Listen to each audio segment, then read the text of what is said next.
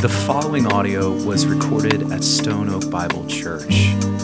For more information about our church or for more resources, visit us at stoneoakbible.com. This morning, we are in a series of the Psalms, and the one that the Lord laid on my heart is one that's been important to me over the years.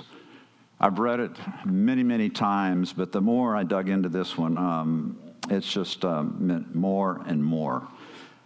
And we're gonna talk a little bit about of course, the spiritual portion of it, the context, the historical part, and then bring it all back together. But this is what's referred to as a sheltering psalm. It is a psalm that we turn to and have turned to in the past for in times of really dramatic trouble in our lives, a song of hope. The one thing, and I don't think he's here today, he's online, Pastor Evans a few weeks ago brought forth his message on Psalm 143, and his was a message of hope. And I don't know if he peeked at my notes or maybe vice versa, but there's maybe some things that cross over, and I think that we'll all benefit. I know that I will benefit, and I would also like to do something that we've done in the past, but do something to kick this thing off, for everybody to just stand, who can stand, for me to read the word, and then you can be seated right after that. So Psalm 46, God is our refuge and strength, a very present help in trouble. Therefore we will not fear, though the earth gives way, though the mountains be moved into the heart of the sea, though its waters roar and foam, though the mountains tremble at its swelling. There is a river whose streams make glad the city of God, the holy habitation of the Most High. God is in her midst. She shall not be moved. God will help her when morning dawns. The nations rage, the kingdoms totter. He utters his voice. The earth melts. The Lord of hosts is with us. The God of Jacob is our fortress. Come, behold the works of the Lord, how he has brought desolation on the earth. He makes war cease to the end of the earth. He breaks the bow and shatters the spear. He burns the chariots with fire. Be still and know that I am God. I will be exalted among the nations. I will be exalted in the earth. The Lord of hosts is with us. The God of Jacob is our fortress.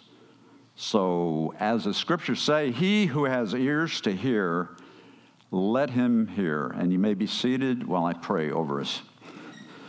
So, Father, this morning I just pray as we read this psalm, there are ears that need to hear it. I know that I need to hear from you this morning, and that you speak through me.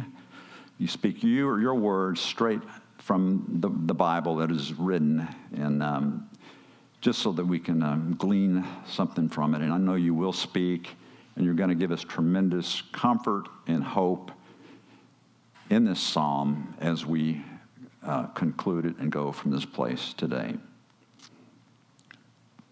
Amen. So I have to ask you right now, how do you feel after reading this psalm? Do you get a sense of hope, some comfort, and maybe guidance on what to do when trouble comes? This psalm historically reflects a time when Israel needed major hope and comfort. And Israel certainly was no stranger to trouble. And as long as you and I are alive, at some point in our life, either in the past, present, or future, we will face adversity. Now, where do you turn when you're in trouble or face adversity. There's certainly no shortage of it today. Just look around. Don't go to Facebook or Twitter, but wars, rumors of wars, earthquakes, tornadoes, mass shootings, cities being burned down, financial trouble, government economic collapse, interest rates out of control, 401ks that in my case have dropped almost 50%. We went through COVID. Some people are still experiencing that. We have chaos at our border, red state, blue state, purple state, orange state, political turmoil, drug use epidemic.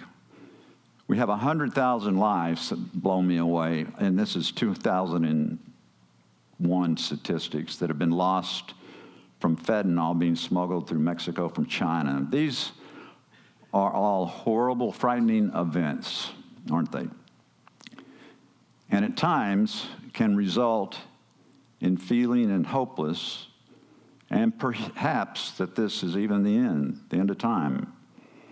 However, today, this message is not going to be about any particular view of eschatology. This message is not about the end of time, but rather a message of hope. Now, there is some disagreement among biblical scholars. You might have a note in your Bible that this was written by the sons of Korah, or some other notation in there that they may refer to, in referring to it metaphorically. But the more I looked into it, and I believe that most scholars conclude that this is actually a psalm of rejoicing. It's a psalm to commemorate what a mighty God did for his people at a particular time in history. And Dr. Robert Godfrey, and this is a great book, in Learning to Love the Psalms, states that Psalm 46 is a song that reflects the great strength that flows to God's people from their faith in the strength of God. The song celebrated God's deliverance of his people, and particularly his defense of Jerusalem. In verse 4, it says, "The city of God, the holy habitation of the Most High." And it says that the powerful presence of God is there in Jerusalem. The Lord of hosts is with us. And the scholars that are the historians do believe that this particular historical incident did inspire Psalm 46. And the most likely candidate for the Lord's deliverance of Jerusalem was from the king of Assyria, Sennacherib, the commander of the Syrian army. He was in the process of attacking Jerusalem and insisted on the surrender of the city. He had already destroyed the northern kingdom and everything else in his path. So let me set this scene, and then we're going to dig into it. And I'm going to use the Bible to comment on this particular event, and we'll wrap it all up at the end, bring it all together. The year happened to be 701 BC when Sennacherib, king of Assyria, began his rampage against the people of God. And things looked really bleak because, and especially Jerusalem, they knew about what he had done to the northern kingdom. But he was an expansionist, leading his large army, and it was somewhere in the neighborhood of 186,000, but he was leading this army on a rampage. And those people in the northern kingdom had either already been killed or held captive. And Sennacherib was on his way to Egypt, and standing in his way was this little kingdom of Judah and the walled city of Jerusalem. Now, at that point in time, and we'll see in 2 Kings what was going on here in a moment, the Assyrian army began to taunt and blaspheme God. However, at the time of this rampage, Hezekiah was king of Judah, and he was assisted by two great prophets that we read about, and that was Isaiah and Micah.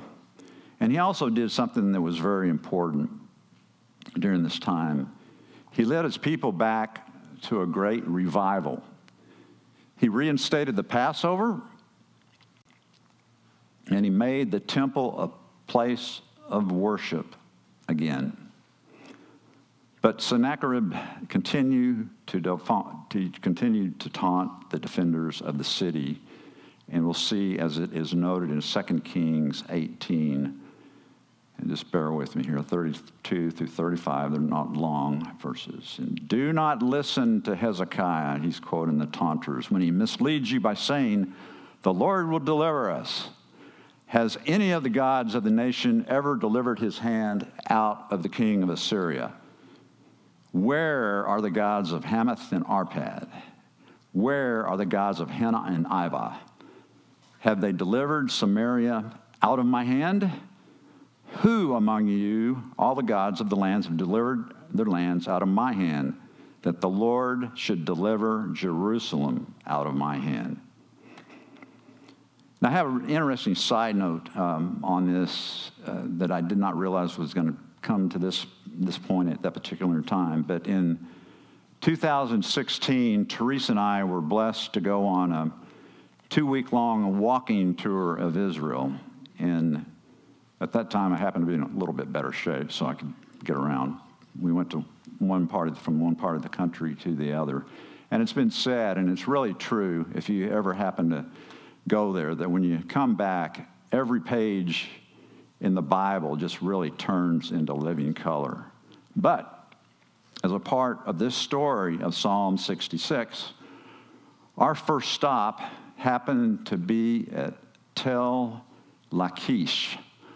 Now, some of you probably know that a tel is just simply a mound of dirt that a community has established themselves upon. These things are all over. And at some point in time, that community may die because of disease or war or whatever may be. And then years later, whatever, another community will come in and be built and build their city up around it. And these tells are all over, both small and large. Well, in Tel Lachish, it was a fairly large facility. It was a fortress. It had an archway. The archaeologists were just beginning to excavate it at that time.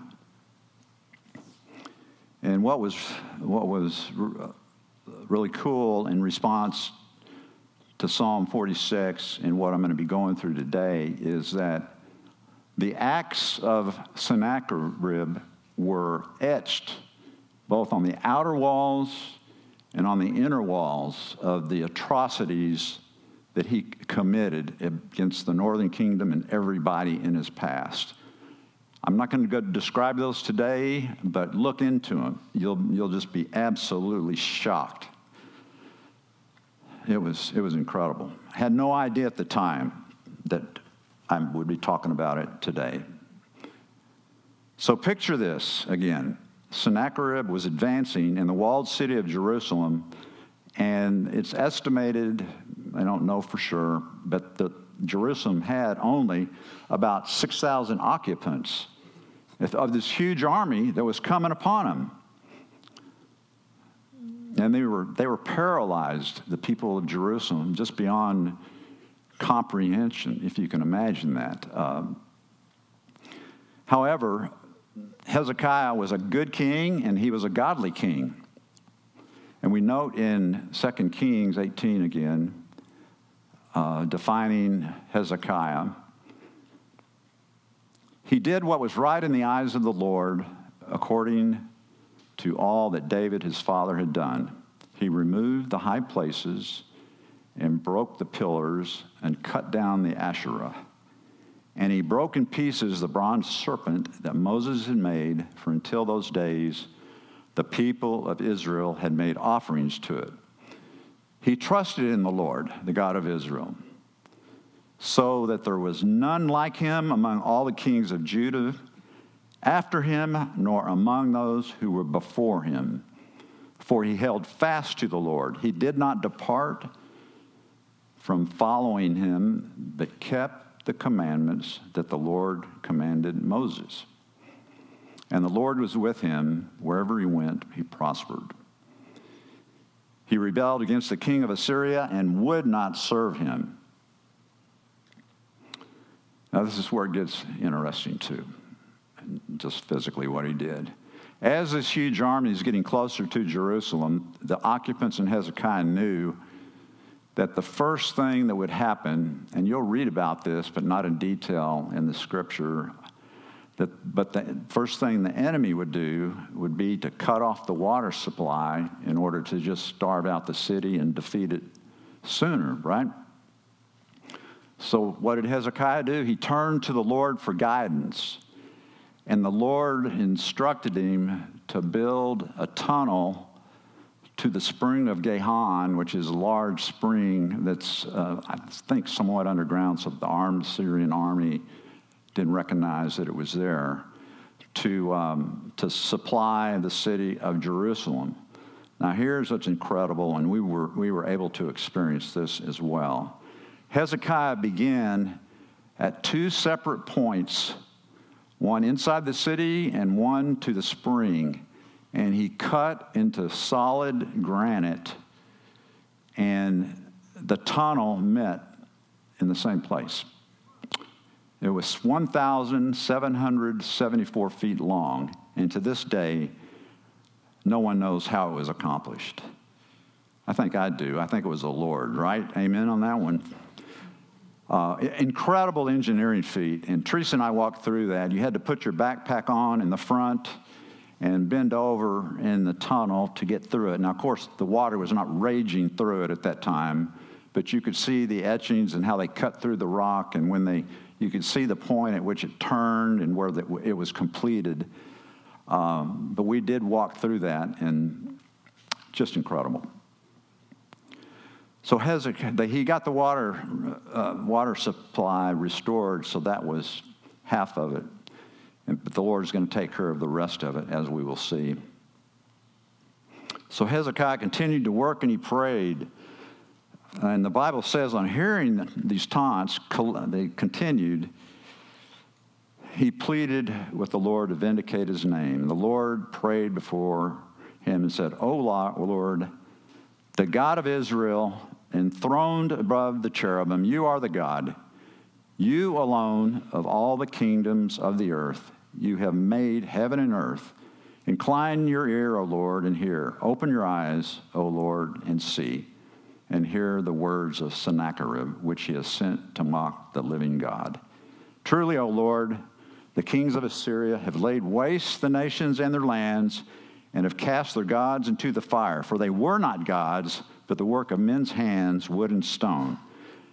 Therefore they were destroyed. So now, O Lord, save us, please, from his hand, that all the kingdoms of the earth may know that you, O Lord, are God alone.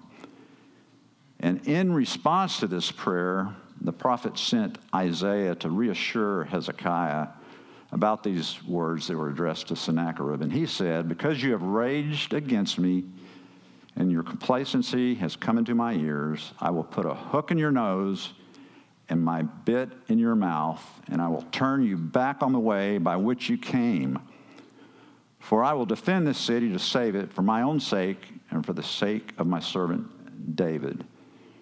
And come to find out, that very night, the Lord sent the Lord of hosts as his angel of death to destroy much of the Assyrian army and forcing it to withdraw.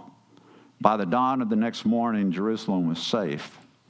And due to this defeat, Sennacherib was eventually assassinated by his sons. Now, one interesting other verse that I won't get into here, but read it sometime. They say that the inhabitants of Jerusalem look over the walls the next morning, and they said, all of the corpses are dead. And I kind of looked at that when I was reading through, and I said, I thought corpses were dead, or dead were corpses, right? But look at that and see if you can figure out and get back to me. But this whole historical context is really interesting. So think of this psalm. Psalm 46 encourages confidence. We have confidence today in God in the face of monumental trouble. And for many, many years, we've turned to this psalm, both Christian and Jew, in times of trouble. I read somewhere where it's been translated into most of the languages around the world and many, many translations in English. There is no other book in the Bible that describes the human experience better than the Psalms. When we face difficulty as we talk, we turn to the Psalms. There's words here to describe what we're feeling. Here we understand we are not alone in our trouble. Here in this psalm, we find that there is hope before the storm. We find that a story has already been written before it ever occurred. It's incredible. In times of trouble, think about these things. What has God done in your past, in your life? What is he doing now? And what will he do in the future? And relate it back to the psalm. So bear with me a minute. And people from this pulpit have said that they geek out from time to time. So I've been geeking out. I'm going to do a little bit more. This was Martin Luther's favorite psalm. And of course, you're familiar with the mighty fortress is our God. And this is from Dr. Stephen Lawson that made these comments. He said that Martin Luther happened to write this psalm, a mighty fortress is our God, when bubonic plague was raging the countryside. He, Martin Luther, was conflicted on whether he should leave or stay and minister to the people. His son was even sick, and they don't even know if he passed or not. But Martin Luther, thank God, made the decision to stay and turned his home into a hospital. And it was during this time that he was moved to write, A Mighty Fortress is Our God. He turned to God for strength. In fact, at his funeral, his confidant and friend, his right-hand man, Philip Melanchthon, if I said that right, Teresa, he conducted the service, and what Martin Luther wanted done was that Psalm 46 be sung at the end through a mighty fortress. In fact, the first line of this song is inscribed to this day if you happen to go to Wittenberg and it's in the archway before his tomb. But just reading the psalm brings blessing. Spurgeon says that God never withdraws from his affected people. He's more present than friend or relatives can be, yes, more present than the trouble itself.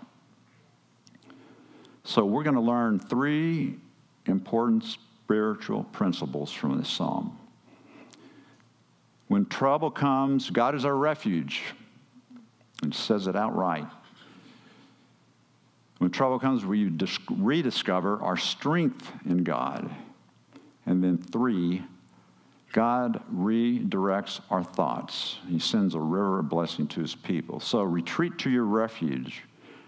God is our refuge and strength, a very present help in times of trouble. Therefore, we will not fear, though the earth gives way, though the mountains be moved into the heart of the sea, though its waters roar and foam, though the mountains tremble at its swelling.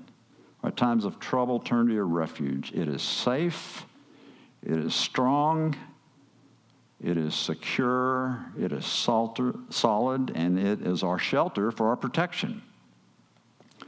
The second part out of 3 of this psalm is about rediscovering our strength. And it says that there is a river whose streams make glad the city of God, the holy habitation of the Most High. God is in the midst of her. She shall not be moved. God will help her when morning dawns. The nations rage, the kingdoms totter. He utters his voice. the earth melts. The Lord of hosts is with us. The God of Jacob is our fortress. How do we rediscover our strength? What do? We turn to the Bible. We remember what God has done in the past. It's all in here. We ponder his miracles. It's in here, right? We think about what he's going to do in the future. And number 3, he redirects our thoughts. Come, behold the works of the Lord. How he has brought desolations on the earth. He makes wars cease to the end of the spear. He breaks the bow and shatters the spear. He burns the chariots with fire. Be still and know that I am God. I will be exalted among the nations. I will be exalted in the earth. Exclamation point. The Lord of hosts is with us, the God of Jacob, our fortress.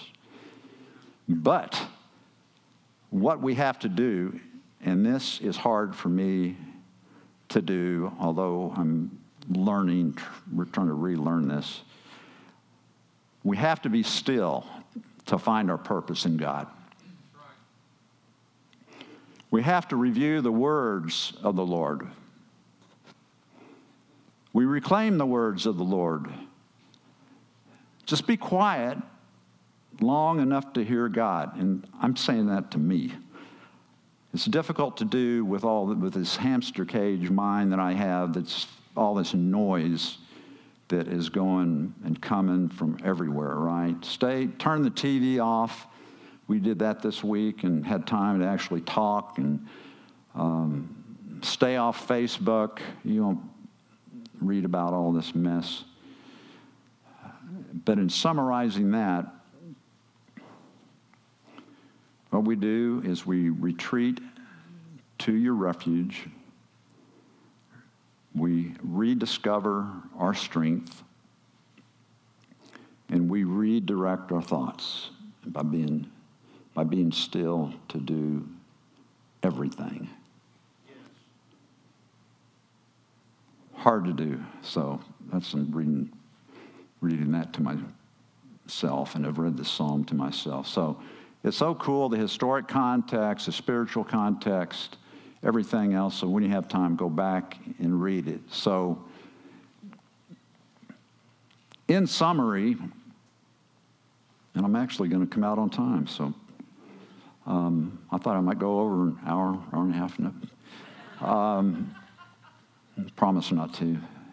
There's a really good devotion that I'd been reading already, but the context of it really came in. 52 weeks through the Psalms.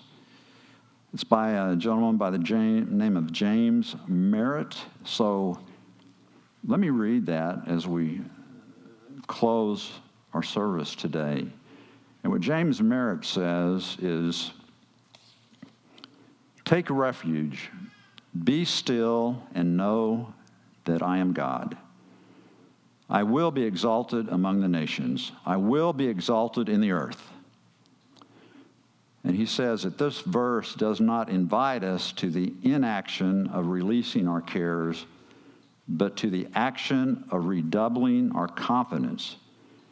Being still is a call to surrender more than it is a call to contemplate. We surrender our hopes, our efforts, and our aggressions to God. And we do this because we know him. We know he is strong. We know he is present. He's present here right now.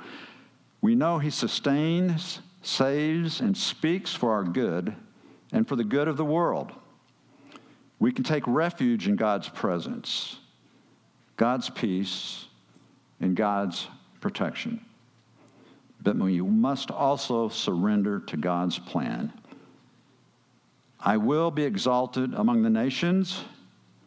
I will be exalted in the earth. This is the plan of our Almighty God. No matter how deeply humans think they're in control, God triumphs over all. God will come out on top, and we can exult in his exaltation. God's plan is certain. God's plan is fail-proof. We can live within it as refugees of grace and know that it will succeed. When everything that used to be right is now completely wrong, we can take refuge in the presence, peace, protection, and plan of God. And he concludes by saying, trouble usually results in our trying to figure out what to do to get past the adversity. While that's certainly important, what we often forget in our haste to find an end to our solution is to be still, word again, and know that he is God. He reigns. His eyes are not closed to our problems, nor does he refuse to hear our pleas for help. But when we are still before God, waiting in faith through his solution, we gather strength. But when we run about without consulting the Lord, our spiritual strength is often depleted. Good soldiers know when to advance, but they also know when to take refuge. In our case, we take refuge in God and his sovereignty, trusting him through every hardship or worrisome decision. He will come through for us. He always does.